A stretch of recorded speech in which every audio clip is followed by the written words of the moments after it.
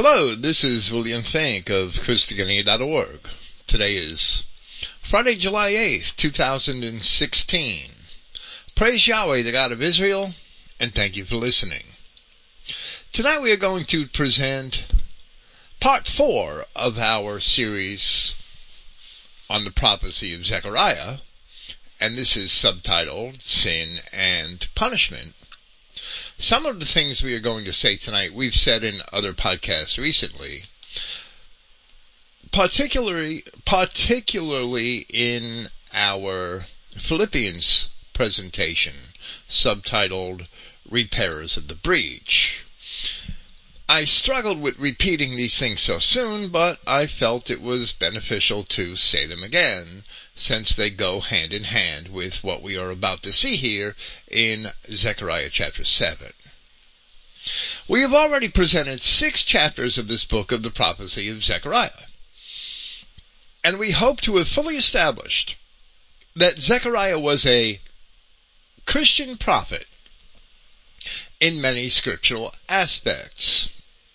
First, he prophesied the rebuilding of the temple in Jerusalem as a type for the rebuilding of the house of God in his people Israel, which is the ultimate purpose of the 70 weeks kingdom in Judea.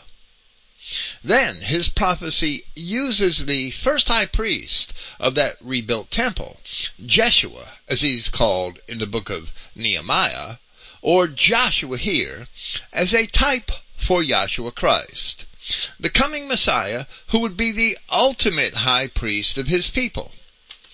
Furthermore, the prophet used Zerubbabel, the first governor of Jerusalem as it was going to be rebuilt, as a type for Christ as governor over his people. The 7-branched candlestick of Zechariah's vision was a prophecy foreshadowing the messages to the 7 Christian assemblies of the Revelation, and the vision of the 2 witnesses, or olive trees, which feed their oil to those candlesticks, informs us that those assemblies consist of the people of the houses of Judah and Israel. The very purpose of the 70 weeks kingdom was to achieve the reconciliation of Yahweh God with Israel, as it explicitly states in Daniel chapter 2. And all of these circumstances in its founding were employed by the prophet as allegories representing that purpose, which was ultimately fulfilled in Christ. An underlying theme of these first few chapters is found in the references to the tribes of Israel. In chapter 1, there is a reference to the horns which have scattered Judah, Israel, and Jerusalem. In chapter 2, there is a plea to scattered Israel, where it says, "Deliver thyself, O Zion, that dwellest with the daughter of Babylon." And in this case, Babylon is symbolic for the captivity of all Israel. That plea is followed by a promise. "Sing and rejoice, O daughter of Zion. For lo, I am come, and I will dwell in the midst of thee, saith Yahweh. And many nations shall be joined to Yahweh in that day, and shall be my people, and I will be in the midst of thee." That language is important. "And thou shalt know that Yahweh of hosts has sent me unto thee. And Yahweh shall inherit Judah, his portion in the Holy Land, and shall choose Jerusalem again." Where it says, "And thou shalt know that Yahweh of hosts has sent me unto thee," that in itself is a prophecy of Christ, who said, "I am he." And because we're Christians today, we certainly know that Yahweh of hosts had sent him. From similar visions, in the words of other prophets, we have explained that this too is a prophecy of Christ and the deliverance of his people Israel from captivity, that the many nations joined to Yahweh are the nations which the children of Israel were prophesied to become in the course of their captivity. and that they were joined to Yahweh in Christ when the nations of Europe, the descendants of the ancient Israelites, ultimately accepted Christianity. Continuing that theme, in chapter 5 of Zechariah, we saw a vision of a flying scroll, which was representative of the curses of disobedience in the law, which were being carried out in the punishment of the tribes of Israel in captivity. That interpretation is substantiated by the vision of the woman in the ephah, which is a basket used for measuring volume, and measure in prophecy represents judgment. The woman was taken off into the land of Shinar, which is ancient Babylonia. Therefore the woman in the ephah represents the children of Israel, the wife of Yahweh, being taken into judgment in her captivity. The chapter concludes by stating that a house for the woman would be built in that same place. And of course it can't mean literal Babylonia, because literal Babylonia has been desolate for practically 2,000 years. So Babylonia there, or the land of Shinar, represents captivity.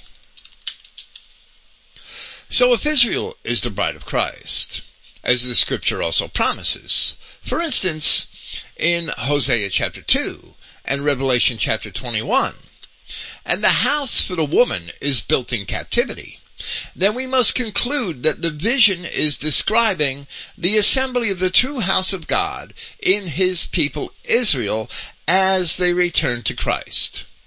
As we had also elucidated, that is precisely the analogy which the Apostle Peter had used in chapter 2 of his first epistle, where he called those turning to Christ lively stones, built up a spiritual house. The house of which Peter speaks is the house which is built for the woman in her captivity. In Zechariah chapter 6, we saw a vision of horses scattered in every direction.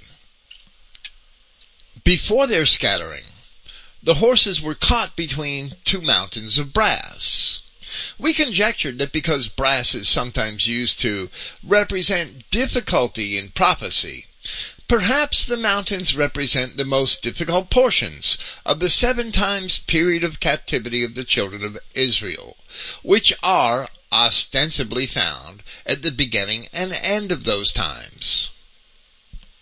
But perhaps the 2 mountains instead represent the Assyrians and the Babylonians who had taken them captive. Other interpretations may also be possible, but in any event, the horses are envisioned in 4 groups scattered by the 4 winds of heaven, and those which go towards the north comfort the spirit of the angel of Yahweh. In the end of the chapter, Zechariah chapter 6, we see another prophecy of the branch, an allusion to Christ himself. And one thing I haven't mentioned in relation to these 2 prophecies of the branch found in Zechariah is that Yahshua was called a Nazarene. And the word Natsir in Hebrew means a branch. It's only one way of saying branch. And in some of these prophecies, another Hebrew word is used where it is translated branch. But that's immaterial. The idea is the same. He was called the Nazarene. So he was technically called Jesus the branch, or Yahshua the branch, if we translated the word into Hebrew. Nazareth meaning the town Nazareth being named for the Hebrew word, which means branch. In the end of Zechariah chapter 6, we see another prophecy of the branch, which is an allusion to Christ himself. The first such prophecy was in chapter 3, in connection with Joshua the high priest. Here we are told that he shall build the temple of Yahweh. Then we are also told that they that are afar off shall come and build in the temple of Yahweh. Once again, this can seem to refer to the immediate building of the second temple. But if the entire vision is considered, there must be some greater meaning, especially where it says, in reference to the branch in verse 13 of that chapter, that even he shall build the temple of the Lord, and he shall bear the glory, and shall sit and rule upon his throne. And he shall be a priest upon his throne, and the counsel of peace shall be between them both. Therefore, it must be another vision describing the building of the house of the woman, the bride of Christ, as she sits in captivity suffering judgment. Ultimately, the house of the woman is described again in Revelation chapter 21, where it is called the city of God come down from heaven, and it is ruled by Christ. The city has on its gates the names of the 12 tribes of the children of Israel, and therefore they are its only legitimate occupants. So all of its dimensions are divisible by 12, the number of the tribes of Israel.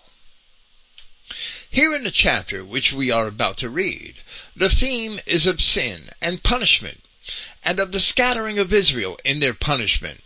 But the description of the scattering comes with the promise of salvation for those same people. That salvation is realized in Christ, and that is the very purpose of Christ, for which the second temple was built. As we have asserted, Zechariah is a Christian prophet. And with that, we will commence with Zechariah chapter 7. And it came to pass, in the 4th year of King Darius, that the word of Yahweh came unto Zechariah in the 4th day of the 9th month, even in Kislev, or Kislev, which is the name of the month. It's only mentioned elsewhere in Nehemiah. Here we have a distinct division from the earlier words of the prophet, which began in the 2nd year of Darius. The 2nd year of Darius was also the year in which the building of the second temple in Jerusalem had resumed. According to the book of Ezra, and I'm rehashing some of this from a different perspective and with different scriptures because I alluded to it earlier in the series. According to the book of Ezra, who in his first 6 chapters is recollecting events which had happened before his own time. The building of the second temple began at the beginning of the reign of Cyrus, king of Persia, which must be reckoned from the time when he had conquered the Babylonians, 538-539 BC. This is evident in Ezra chapter 1, where it is decreed that the building may begin, and chapter 2 describes the host, the original host of those with Zerubbabel, which returns to Jerusalem in those days in order to rebuild. Then in Ezra chapter 3, verses 6 through 8, the scribe indicates that building had begun during the following year, but the nations surrounding Jerusalem protested, and building was halted, as we see in Ezra chapter 4. There, in verses 4 and 5, we read, "Then the people of the land weakened the hands of the people of Judah, and troubled them in building, and hired counselors against them, to frustrate their purpose, all the days of Cyrus, king of Persia, even until the reign of Darius, king of Persia," which would include the reign of the very harsh Persian king known to history as Cambyses. Therefore, further on in that chapter, we read, "Then ceased the work of the house of God, which is at Jerusalem. So it ceased until the 2nd year of the reign of Darius, king of Persia." The extent to which building had begun before it was halted in the days of Cyrus is unclear. The building resumed in the 2nd year of Darius, and according to the most likely calculations, took 4 years to complete. In Ezra chapter 5, the scribe tells us that then the prophets, Haggai the prophet, and Zechariah the son of Iddo, prophesied unto the Judeans that were in Judah and Jerusalem, in the name of the God of Israel, even unto them. Then rose up Zerubbabel the son of Shealtiel, and Jeshua the high priest, the son of Josedek, and began to build the house of God which is at Jerusalem, and with them were the prophets of God helping them. And finally, in Ezra chapter 6, in verse 15, and his house was finished on the 3rd day of the month Adar, which was in the 6th year of the reign of Darius the king. Ezra was recording things which took place long before his own time, and Nehemiah had also recorded many of those same things. In chapter 7 of Ezra, the scribe begins recording the things which he himself had done at a much later time. The conservative estimate for the time of the original decree of Cyrus concerning the temple in Jerusalem would be 538 BC. The estimate for the beginning of the 2nd year of Darius would be 520 BC. So for 18 years, the building of the Second Temple was initiated, halted, and hung in the balance.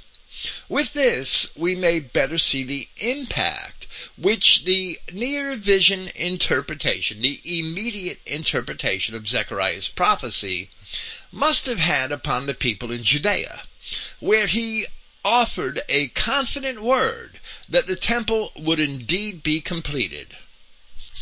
Having contended politically with the surrounding nations over the building of the Second Temple for 18 years, in the 2nd year of Darius, it was finally resolved, and whatever work was already begun aforetime would be resumed. But the 18-year period of struggle over the building of the temple also assured the completion of the 70-year prophecy of Jerusalem's desolation, which is found in Jeremiah, and that is also mentioned at the beginning of the book of Ezra. The temple was finished in the 6th year of Darius, but here Zechariah is prophesying in the 4th year of Darius. So as he writes, the work is not yet completed.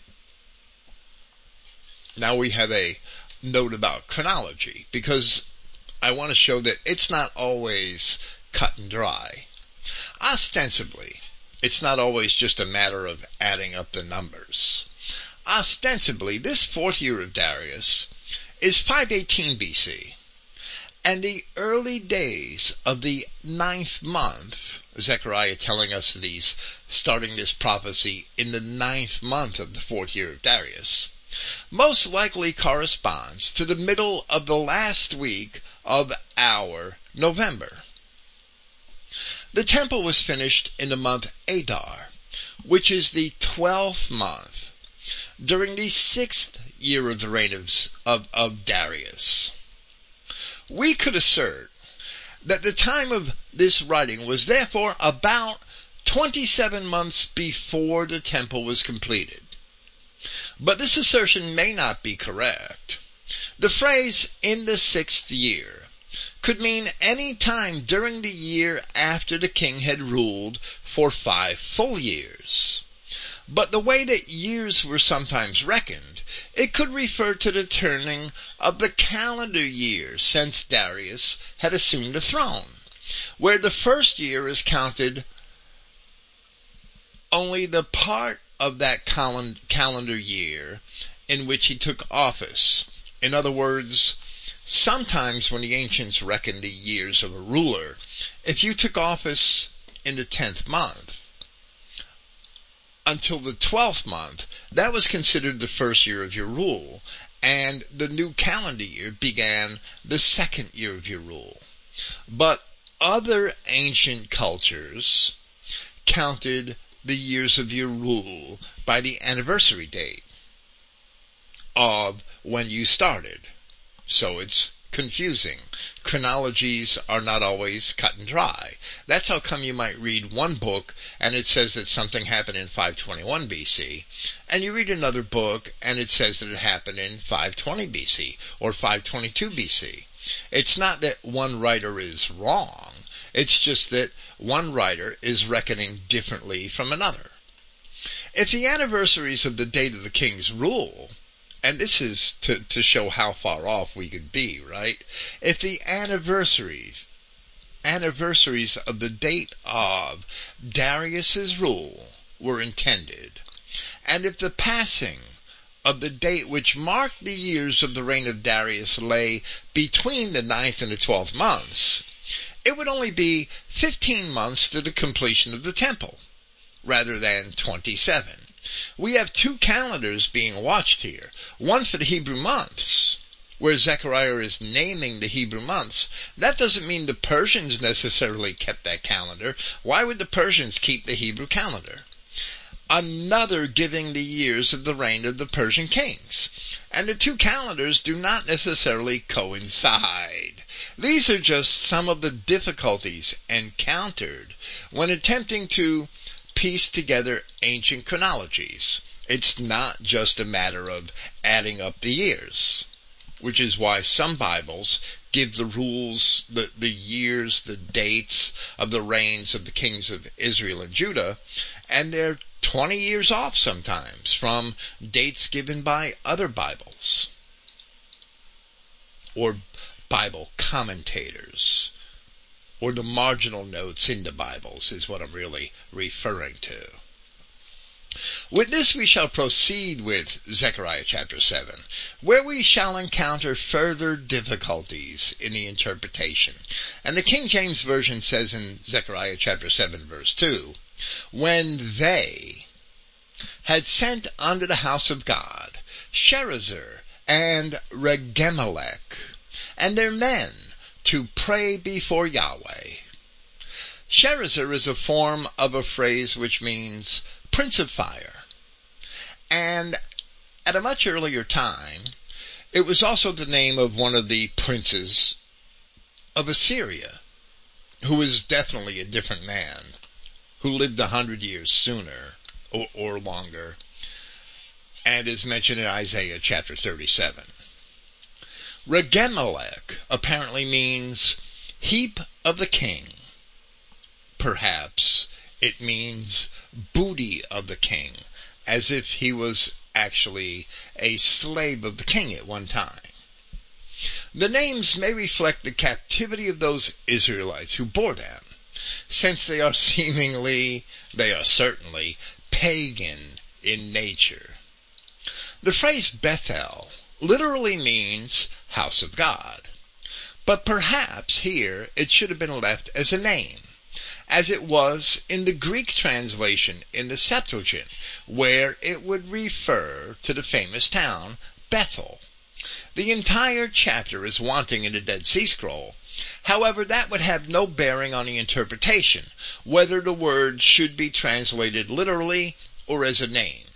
But that is not all. The phrase represented as they had sent in the King James Version consists of the verb with a singular masculine pronoun and not a plural, so it should not say they. Therefore it should be he had sent. Likewise, the pronoun in the phrase their men is also singular, his men. Furthermore, there is no preposition indicating that these men were sent to Bethel or to the house of God. In verse 3 of this chapter, the prophet describes the unfinished temple as the house of Yahweh of hosts.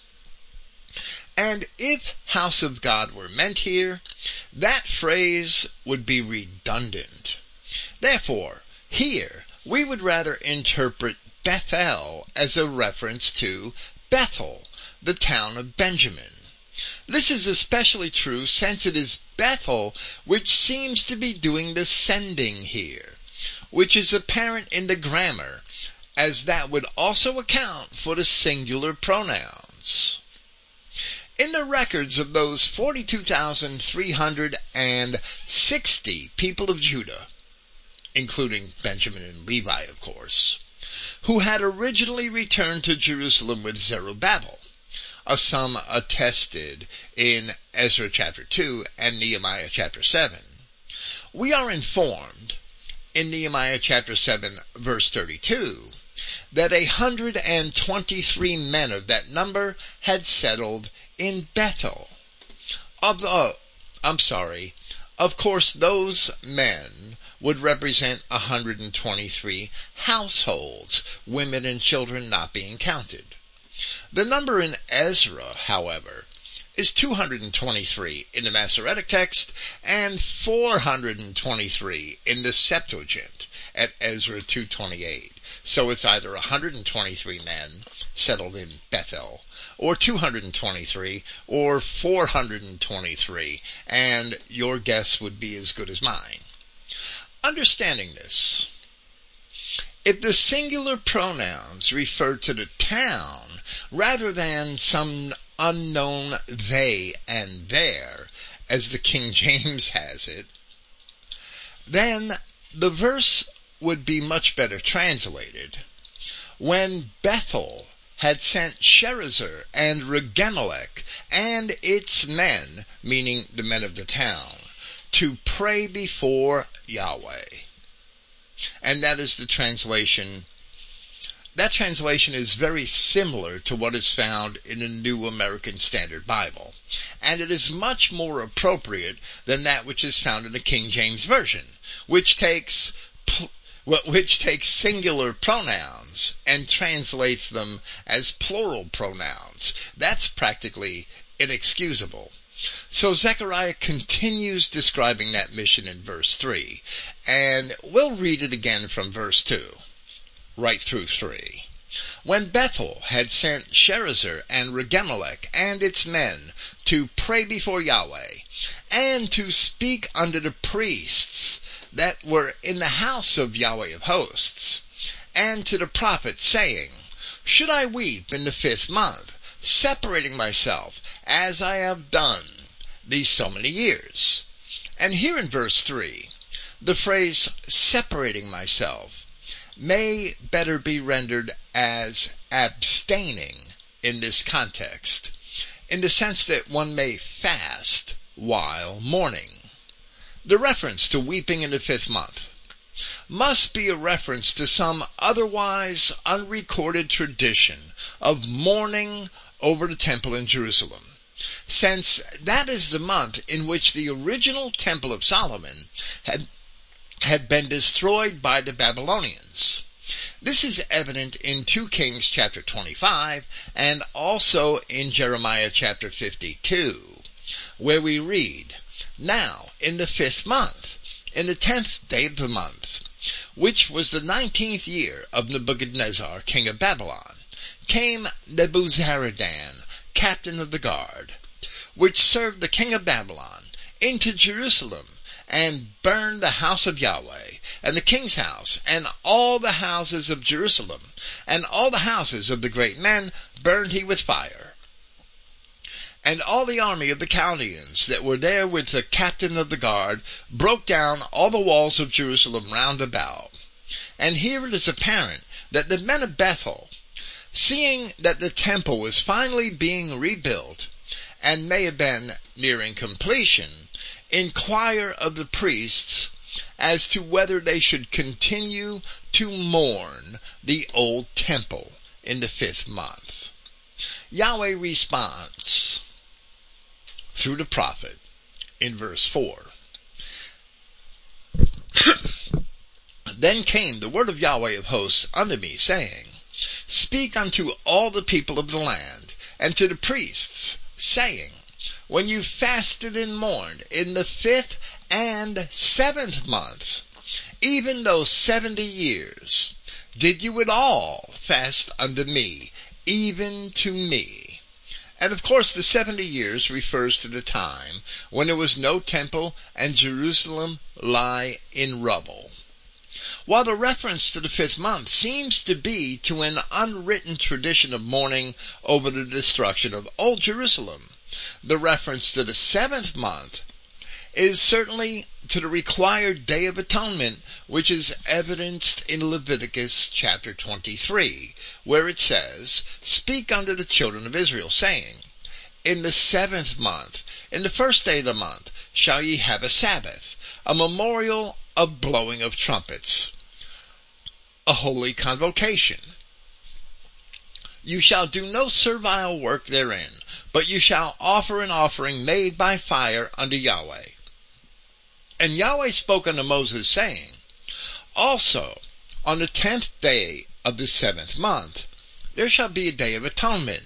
It shall be a holy convocation unto you, and ye shall afflict your souls." That's a reference to fasting. "And offer an offering made by fire unto Yahweh." Then, after the fast, which is what is meant by the phrase, "ye shall afflict your souls," the seventh month required a feast as well, which was the Feast of Tabernacles, from later in that same chapter. "Speak unto the children of Israel, saying, The 15th day of this seventh month shall be the Feast of Tabernacles for 7 days unto Yahweh." So after implying in Zechariah that the children of Israel may have fasted, but that they fasted for themselves and not for God, through the prophet Yahweh also asks in verse 6, "And when you did eat, and when you did drink, did you not eat for yourselves, and drink for yourselves?" And the King James Version here added the words "for yourselves" each time. However, here we can forgive them because the intended meaning is clear.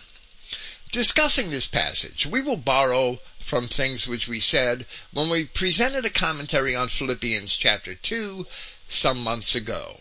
In Isaiah chapter 58, we have one place in the Old Testament where Yahweh demonstrates how the children of Israel were expected to love their neighbors as themselves.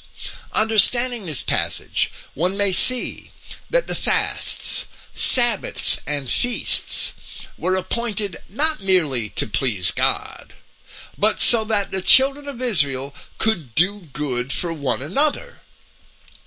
Instead, the children of Israel have historically used those appointments in a self-righteous manner in order to justify themselves. And to a great extent, they still do that today. From the King James Version of Isaiah chapter 58. "Cry aloud, spare not. Lift up thy voice like a trumpet, and show my people their transgression, and the house of Jacob their sins. Yet they seek me daily, and delight to know my ways, as a nation that did righteousness, and forsook not the ordinance of their God. They ask of me the ordinances of justice. They take delight in approaching to God." And in these first two verses, the children of Israel are portrayed prophetically in an ideal manner, where they are seeking the ways of their God, and they are something of an introduction to a dialogue, where the next speaker is the nation collectively. The King James Version added some words to make this apparent, and in verse 3 of Isaiah 58, "Wherefore have we fasted, say they, and thou seest not? Wherefore, or for what reason, have we afflicted our soul, and thou takest no knowledge?" So here in Isaiah, the children of Israel complain that their fasting was not recognized by their God. And next in turn, Yahweh responds to their complaint. "Behold, in the day of your fast you find pleasure, and exact all your labors. Behold, you fast for strife and debate, and to smite with the fist of wickedness. You shall not fast as you do this day, to make your voice to be heard on high." So the children of Israel are described as fasting only to assert their own justification, and having no forgiveness on their brethren, which is what is meant here where it says to make your voice to be heard on high.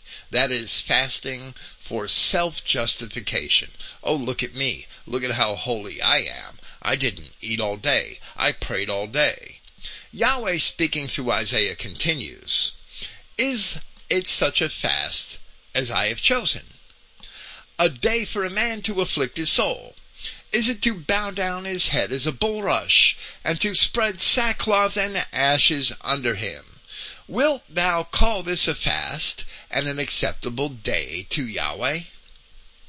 And with this it should be evident that the children of Israel were fasting for the sake of their own satisfaction, their own self-righteousness, which was for self-justification and a way to exalt themselves above their neighbors. In their fasting, they were competing with their brethren in order to establish their own righteousness. And in verse 5, Yahweh informs them that this is not a fast which he had appointed. Isaiah continues with the dialogue where Yahweh explains the reasons for fasting which would be agreeable to him, as he asks, "Is this not the fast that I have chosen? To loose the bands of wickedness, to undo the heavy burdens, to forgive your brethren, and to let the oppressed go free, and that ye break every yoke, freeing your brethren from their bonds, whether they be slaves or debtors? Is it not to deal thy bread to the hungry, and that thou bring the poor that are cast out to thy house? When thou seest the naked, that thou cover him, and that thou hide not thyself from thine own flesh." And of course this last phrase of verse 7 shows that Christian concern should be for those of their own race. Doing this, caring for the poor and weak of one's brethren. Only then is God pleased with their fasts. Doing this, the children of Israel are promised prosperity, where Yahweh continues in verse 8 and says, "Then shall thy light break forth as the morning, and thine help shall spring forth speedily, and thy righteousness shall go forth before thee. The glory of Yahweh shall be thy rearward. Then shalt thou call, and Yahweh shall answer. Thou shalt cry, and he shall say, Here I am. If thou take away from the midst of thee the yoke, the putting forth of the finger, and speaking vanity, and if thou draw out thy soul to the hungry, and satisfy the afflicted soul, then shall thy light rise in obscurity, and thy darkness be at the noonday, and Yahweh shall guide thee continually, and satisfy thy soul in drought, and make fat thy bones, and thou shalt be like a watered garden, like a spring of water, whose waters fail not. And they that shall be of thee shall build the old waste places. Thou shalt raise up the foundations of many generations. And thou shalt be called the repairer of the breach, the restorer of paths to dwell in." These are the blessings that Christians should expect when they spend their fasts, their Sabbaths, and their feasts, removing the burdens from one's brethren rather than justifying themselves. The children of Israel were not called to fast in order to establish their own righteousness. Rather, by fasting, they are encouraged to do without so that they could impart it to those of their brethren that have greater need. That is true godly fasting, doing without some bread or some greater pleasure, so that one may offer sustenance to one's needy brethren. As it says here in verse 7, "Is it not to deal thy bread to the hungry, and that thou bring the poor that are cast out to thy house?" In the same spirit, feasting should be seen as an opportunity to share one's wealth with those same poor brethren. The result would be a flourishing prosperity of both oneself, one's descendants, and one's people. That's the promise of Isaiah. In the final verses of this chapter of Isaiah, we see that the Sabbaths are to be employed for these same reasons, and the Word of God continues, "If thou turn away thy foot from the Sabbath, from doing thy pleasure on my holy day, In other words, from sitting on your ass drinking beer and watching football. And call the Sabbath a delight, the holy of Yahweh, honorable, and shall honor him, not doing thine own ways, or finding thine own pleasure, nor speaking thine own words. Then shalt thou delight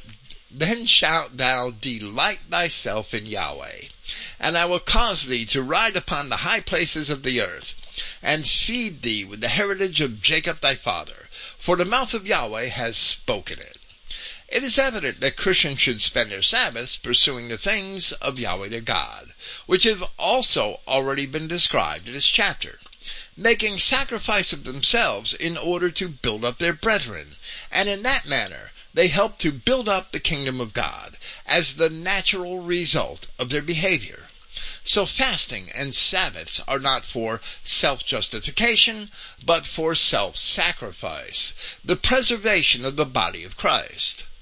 Feasts are not for self-indulgence, but for the benefit of the body of Christ as a whole. The eyes of men justify themselves through an outward display or appearance of piety, often expressed through vain rituals or empty words. In the eyes of God, Israelites are justified by caring for the body of Christ. And Zechariah says in verse 7 of this chapter, should ye not hear the words, speaking the dialogue, in the speaking part of Yahweh God, should ye not hear the words which Yahweh has cried by the former prophets, when Jerusalem was inhabited and in prosperity, and the cities thereof round about her, when men inhabited the south and the plain, men being Israelites. As we just read Isaiah chapter 58, the people of Judah had an opportunity to read those same words and to repent for over 100 years. For it was over 100 years after Isaiah had written that the remnant of Judah was taken into captivity and the old city of Jerusalem was destroyed. And while that passage of Isaiah expresses the true meaning and purpose of fasts, feasts, and Sabbaths most fully, Judah received warnings for these same sins which are mentioned here in Zechariah by the mouth of Amos, who was also prophesying before the captivity of Israel in the days of Isaiah.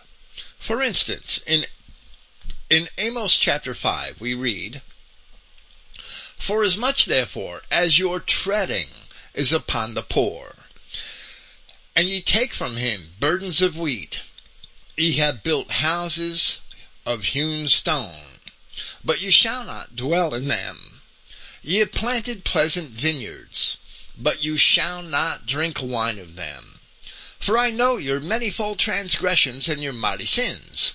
They afflict the just, they take a bribe, and they turn aside the poor in the gate from their right. And then in Amos chapter 8, thus has Yahweh God showed unto me, and behold, a basket of summer fruit. And he said, Amos, what seest thou? And I said, a basket of summer fruit. Then said Yahweh unto me, the end is come upon my people of Israel. I will not again pass by them any more. And the songs of the temple shall be howlings in that day, saith Yahweh God. There shall be many dead bodies in every place, and they shall cast them forth with silence. Hear this, O ye that swallow up the needy, even to make the poor of the land to fail, saying, when will the new moon be gone, that we may sell corn, and the Sabbath, that we may set forth wheat, making the ephah small, and the shekel great, and falsifying the balances by deceit, that we may buy the poor for silver, and the needy for a pair of shoes, and sell the refuse of the wheat. The children of Israel had no care for feasts and Sabbaths. As Yahweh said here in Zechariah, when they feasted, they didn't feast for him. When they kept the Sabbath, they didn't do it for him. When they fasted, they didn't do it for him. Rather, they only had care for their own profit. The economic aspect of their sin may be described as predatory capitalism. That's what Amos just described. And just like modern times, that became their religion. Therefore, their feasts and their Sabbaths were not acceptable to Yahweh their God. So the men of Bethel approached the prophet and seek the counsel of the priests as to whether they should maintain a fast. And the answer was a challenge from God, who asked them just when it was that they had ever fasted for him rather than for themselves. Or when it was that they had feasted for him rather than for themselves. Even those people of Judah who had returned to Jerusalem were not yet repentant of the sins of the past. For repentance requires recognition of one's sins as well as a return to obedience. And they obviously had no recognition. So Zechariah continues to admonish them in reference to the behavior they learned from their ancestors by repeating some of the ancient pleadings which were made with them through the earlier prophets.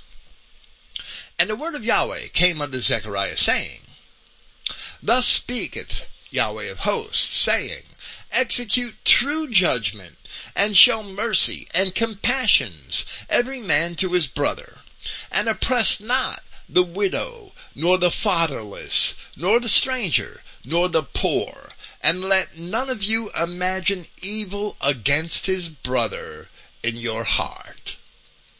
In Amos chapter 4, in reference to the people of Israel, the prophet admonished, Ye kine, meaning cattle, ye kine of Bashan, that are in the mountains of Samaria, which oppress the poor, which crush the needy, which say to their masters, Bring, and let us drink. The prophet Hosea had likewise warned the children of Israel as early as the beginning of the ministry of Isaiah, in Hosea chapter 4. Hear the word of Yahweh, ye children of Israel. For Yahweh has a controversy with the inhabitants of the land, because there is no truth nor mercy, nor knowledge of God in the land. By swearing and lying, and killing and stealing, and committing adultery, they break out, and blood touches blood. And then in Hosea chapter 6, where it is evident that their sacrifices and offerings were being made for themselves, they were again warned. And Christ quoted this first verse many times. For I desired mercy, and not sacrifice, and the knowledge of God more than burnt offerings. But they, like men, have transgressed the covenant. There have they dealt treacherously against me. Likewise, it says in Ezekiel chapter 22, Behold, the princes of Israel, every one were in thee to their power to shed blood. In thee had they set light by father and mother. In the midst of thee had they dealt by oppression with the stranger. In thee had they vexed the fatherless and the widow. Thou hast despised my holy things, and hast profaned my Sabbaths. The word of Yahweh continues in Zechariah by further attesting that they never listened to those warnings. But they refused to hearken, and pulled away the shoulder, and stopped their ears, that they should not hear. Yea, they made their hearts as an adamant stone, lest they should hear the law, and the words which Yahweh of hosts has sent in his spirit by the former prophets. Therefore came a great wrath from Yahweh of hosts. In the same chapter of Amos, chapter 4, in spite of how badly they treated the needy and the poor of their own brethren, Yahweh offered them an opportunity for repentance, and they rejected it, no matter how much they had suffered his wrath.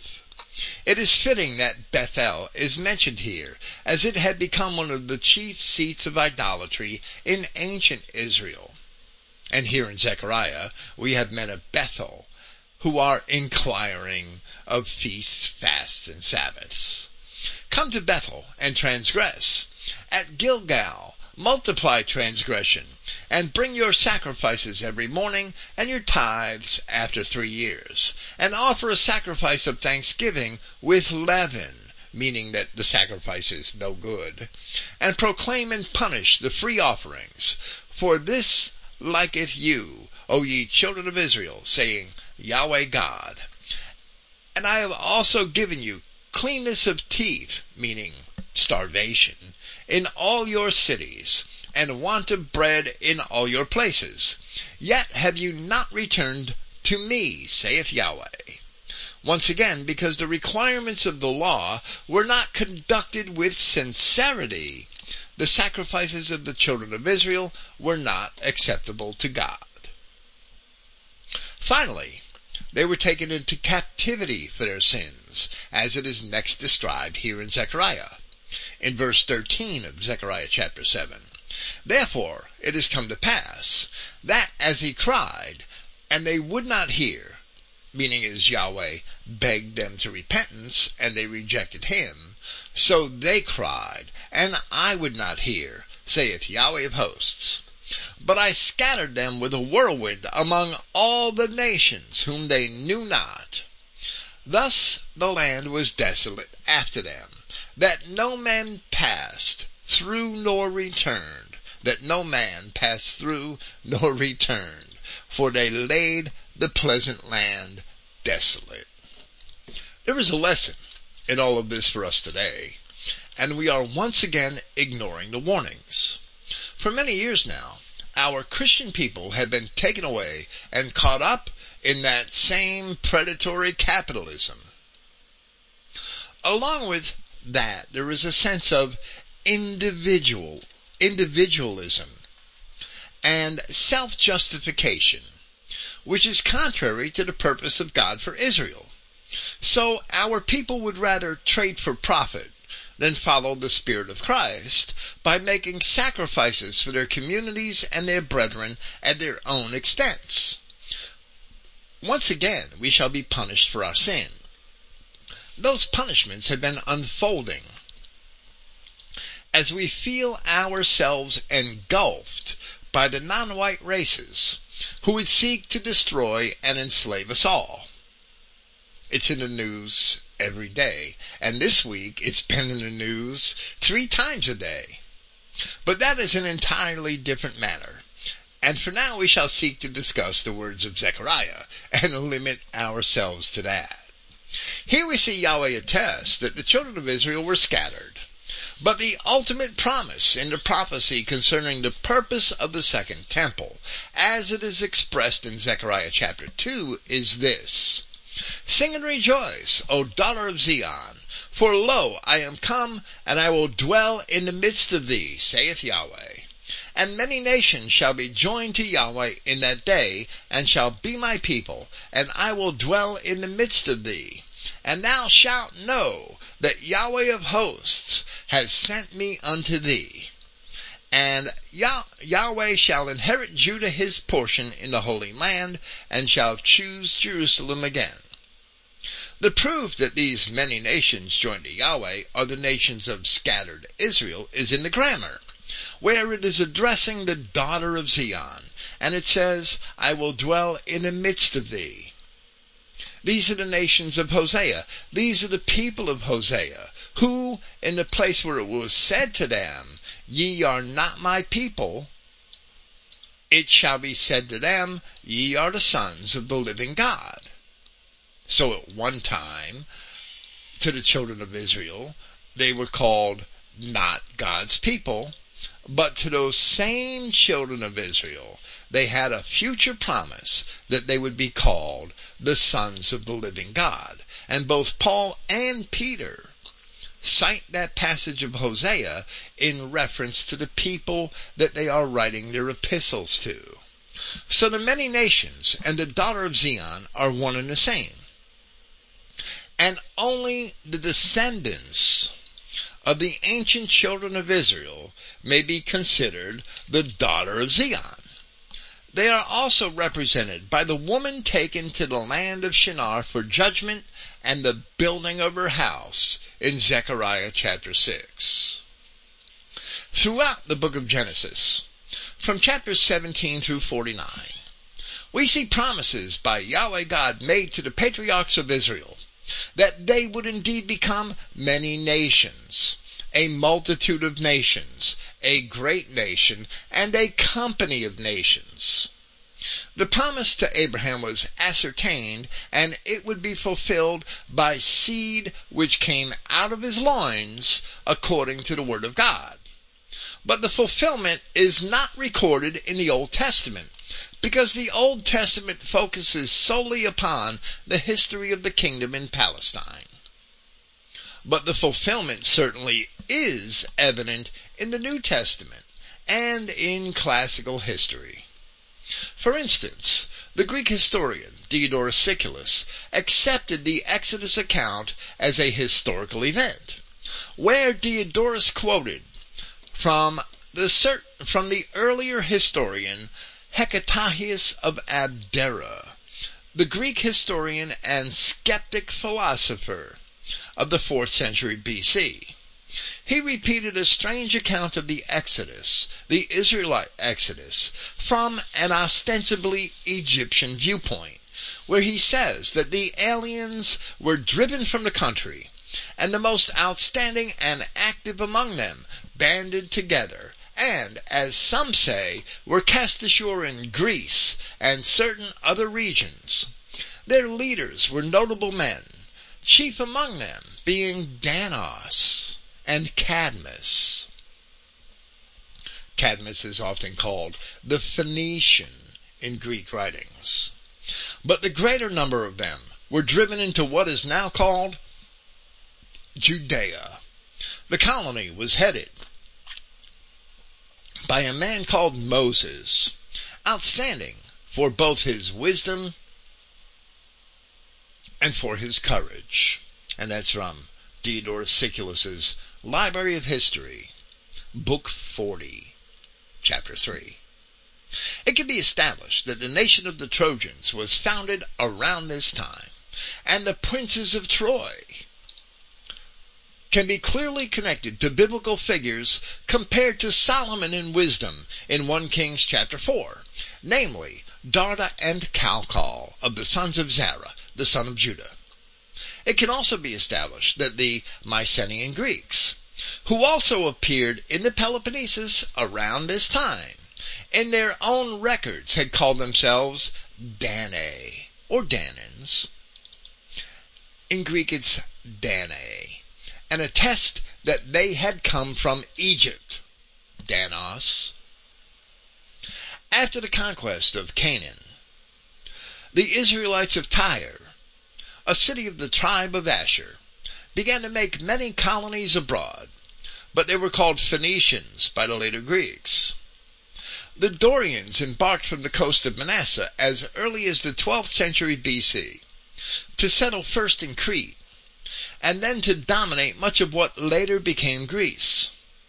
From all of these tribes descended the Romans, the Spartans, the Corinthians, the Macedonians, the Iberians, the Carthaginians, the Irish, and the British, among many others, over a period of 1,000 years before Zechariah began to prophesy. But that is only half the story.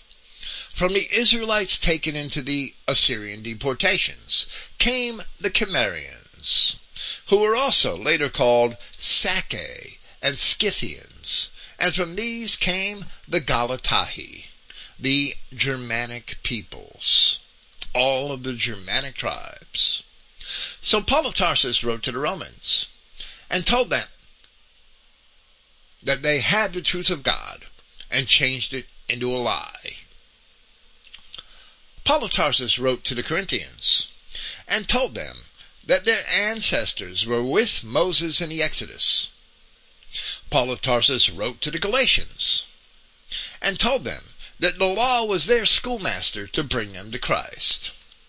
Paul wrote many other communities of these same people and told them that the purpose of Christ was to reconcile them to Yahweh their God, that their sins were forgiven, and that they were to be restored to the kingdom of God. All of these things can only refer to the children of Israel. Paul recognized these relatively new European nations as the promised seed of Abraham. Neither Romans, nor Danaans, nor Dorians, nor Cimmerians, nor Iberians, nor Galatians had existed when the promise was made to Abraham. None of them. Yet Paul wrote in Romans chapter 4, and we will only read the pertinent parts. What shall we say then? That Abraham, our forefather, as it reads in all the best manuscripts, as pertaining to the flesh has found. And in verse 3, for what saith the Scripture? Abraham believed God, and it was counted unto him for righteousness. And in verse 13, for the promise that he should be the heir of the world was not to Abraham or to his seed through the law, but through the righteousness of faith.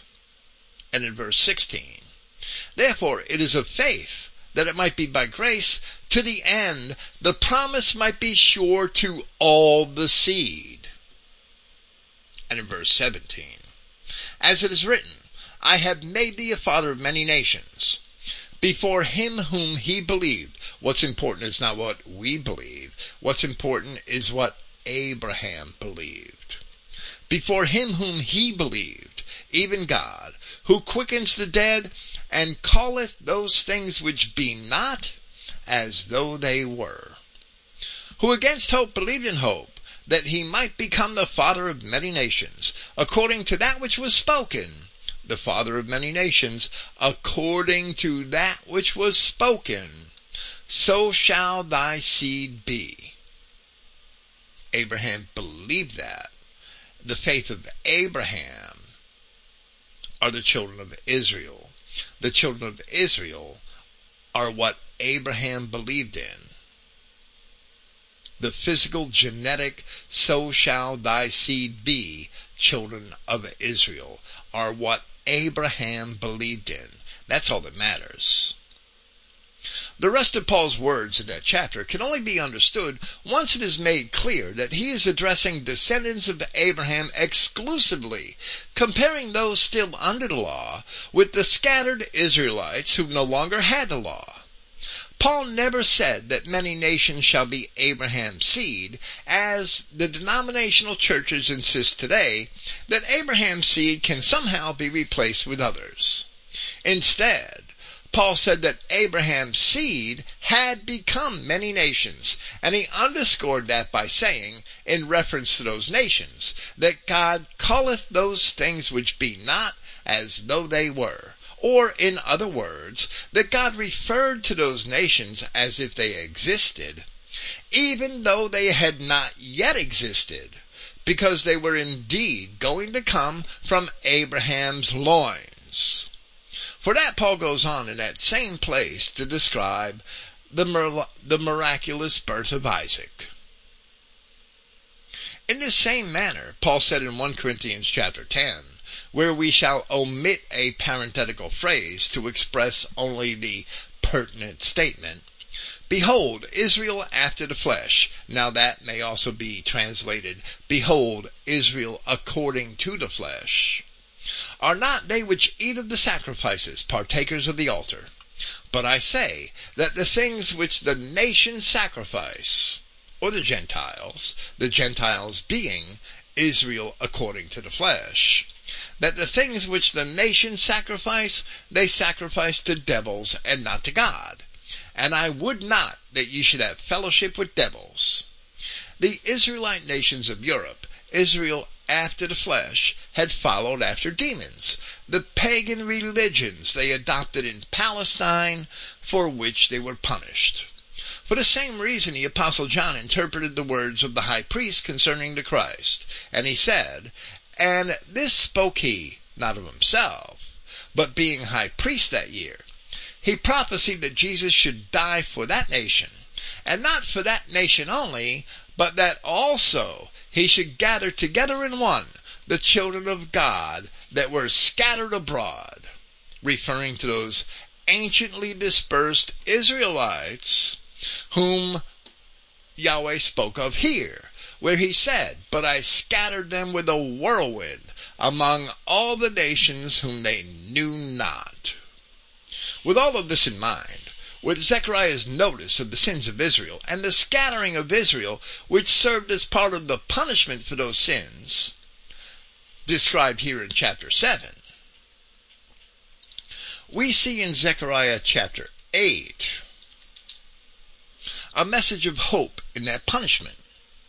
We shall see that this is also a messianic prophecy, a prophecy of the gospel of Christ, which would regather the scattered children of Israel. This was once again the purpose of the 70 weeks kingdom, as it is explicitly stated in Daniel chapter 9. 70 weeks are determined upon thy people and upon thy holy city, to finish the transgression, and to make an end of sins, to make reconciliation for iniquity, and to bring in everlasting righteousness, and to seal up the vision and prophecy, and to anoint the most holy. Who had iniquity? Only the children of Israel were only given law. As Paul says, without the law, there's no sin. So only the children of Israel had iniquity. Only the children of Israel required forgiveness for sin. And Daniel the prophet tells us that the entire purpose of the 70 weeks kingdom and the coming of the Messiah was to make reconciliation for iniquity.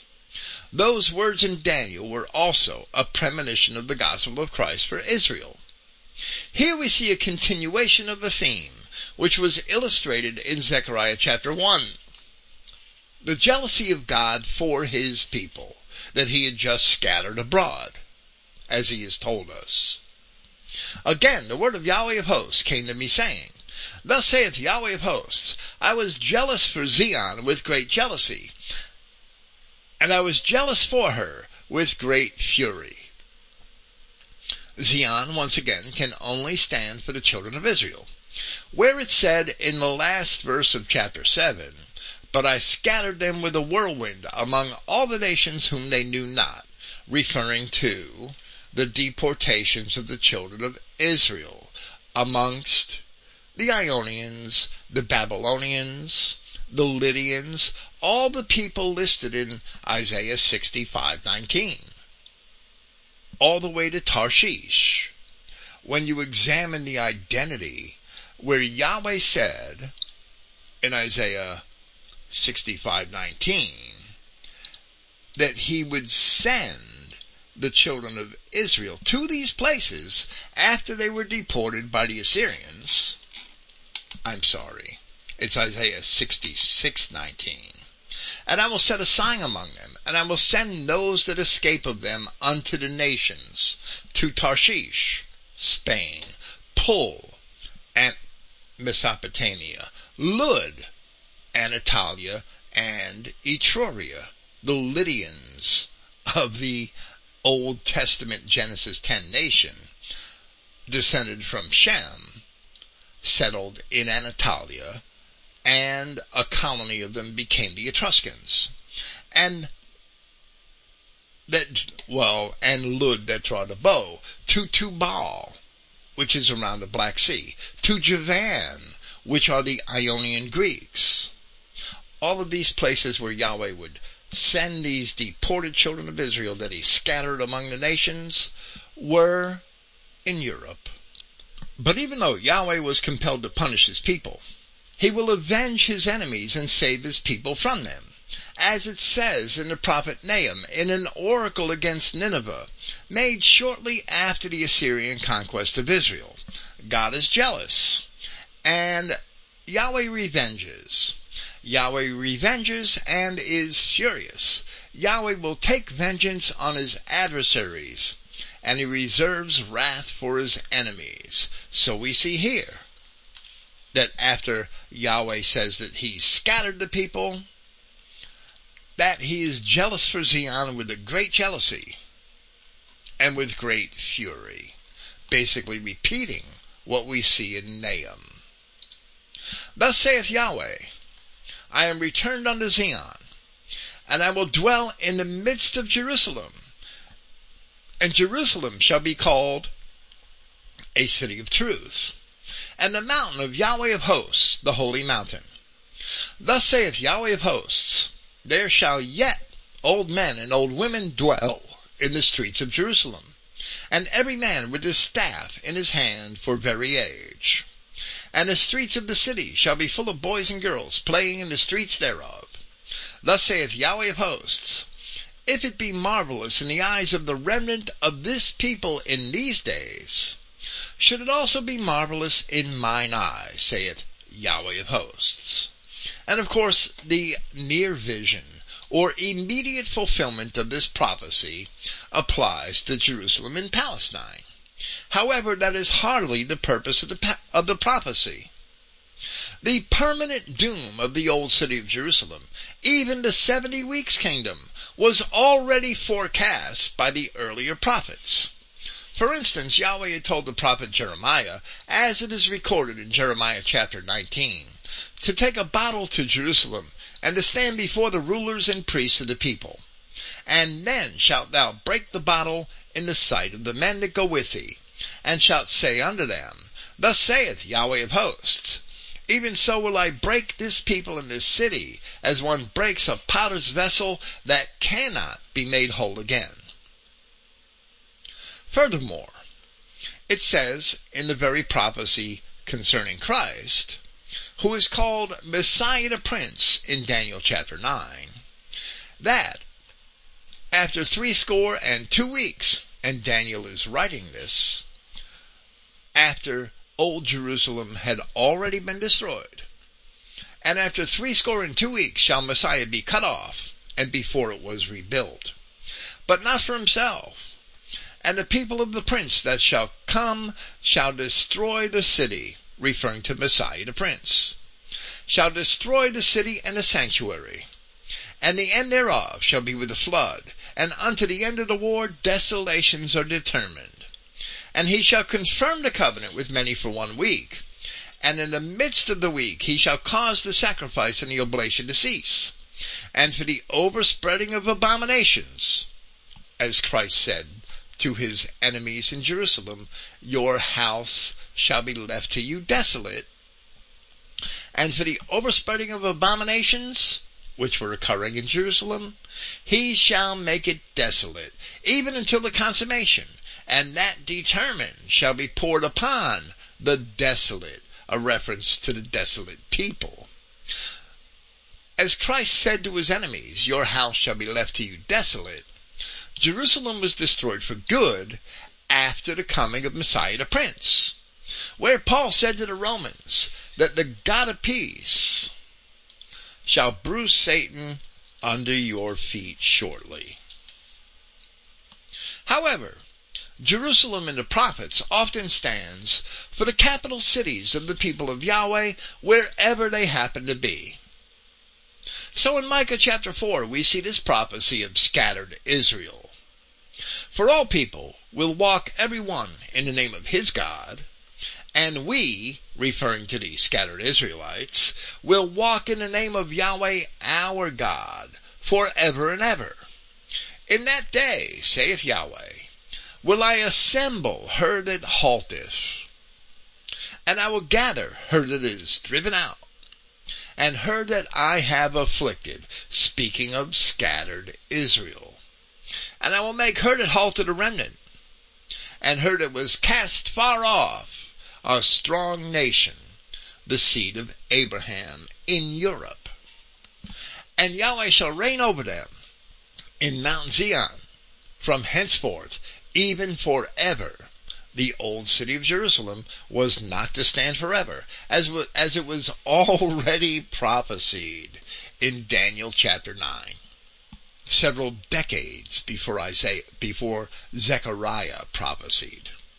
And thou, O tower of the flock, the stronghold of the daughter of Zion, unto thee shall it come, even the first dominion. The kingdom shall come to the daughter of Jerusalem, meaning some other place other than the old city. And Micah prophesied this around the same time Isaiah was prophesying, long before Zechariah or Daniel. Now why dost thou cry aloud? Is there no king in thee? Is thy counselor perished? For pangs have taken thee, as a woman in travail. The kingdom came to the daughter of Zion when the scattered children of Israel turned to Christ, as Christ said in Matthew, speaking to his enemies in Jerusalem, "The kingdom of God shall be taken from you," meaning it can't stay in Jerusalem, "and given to a nation bringing forth the fruits thereof." The daughter of Jerusalem, spoken of in Micah, those who were cast afar off, the seed of Abraham in Europe.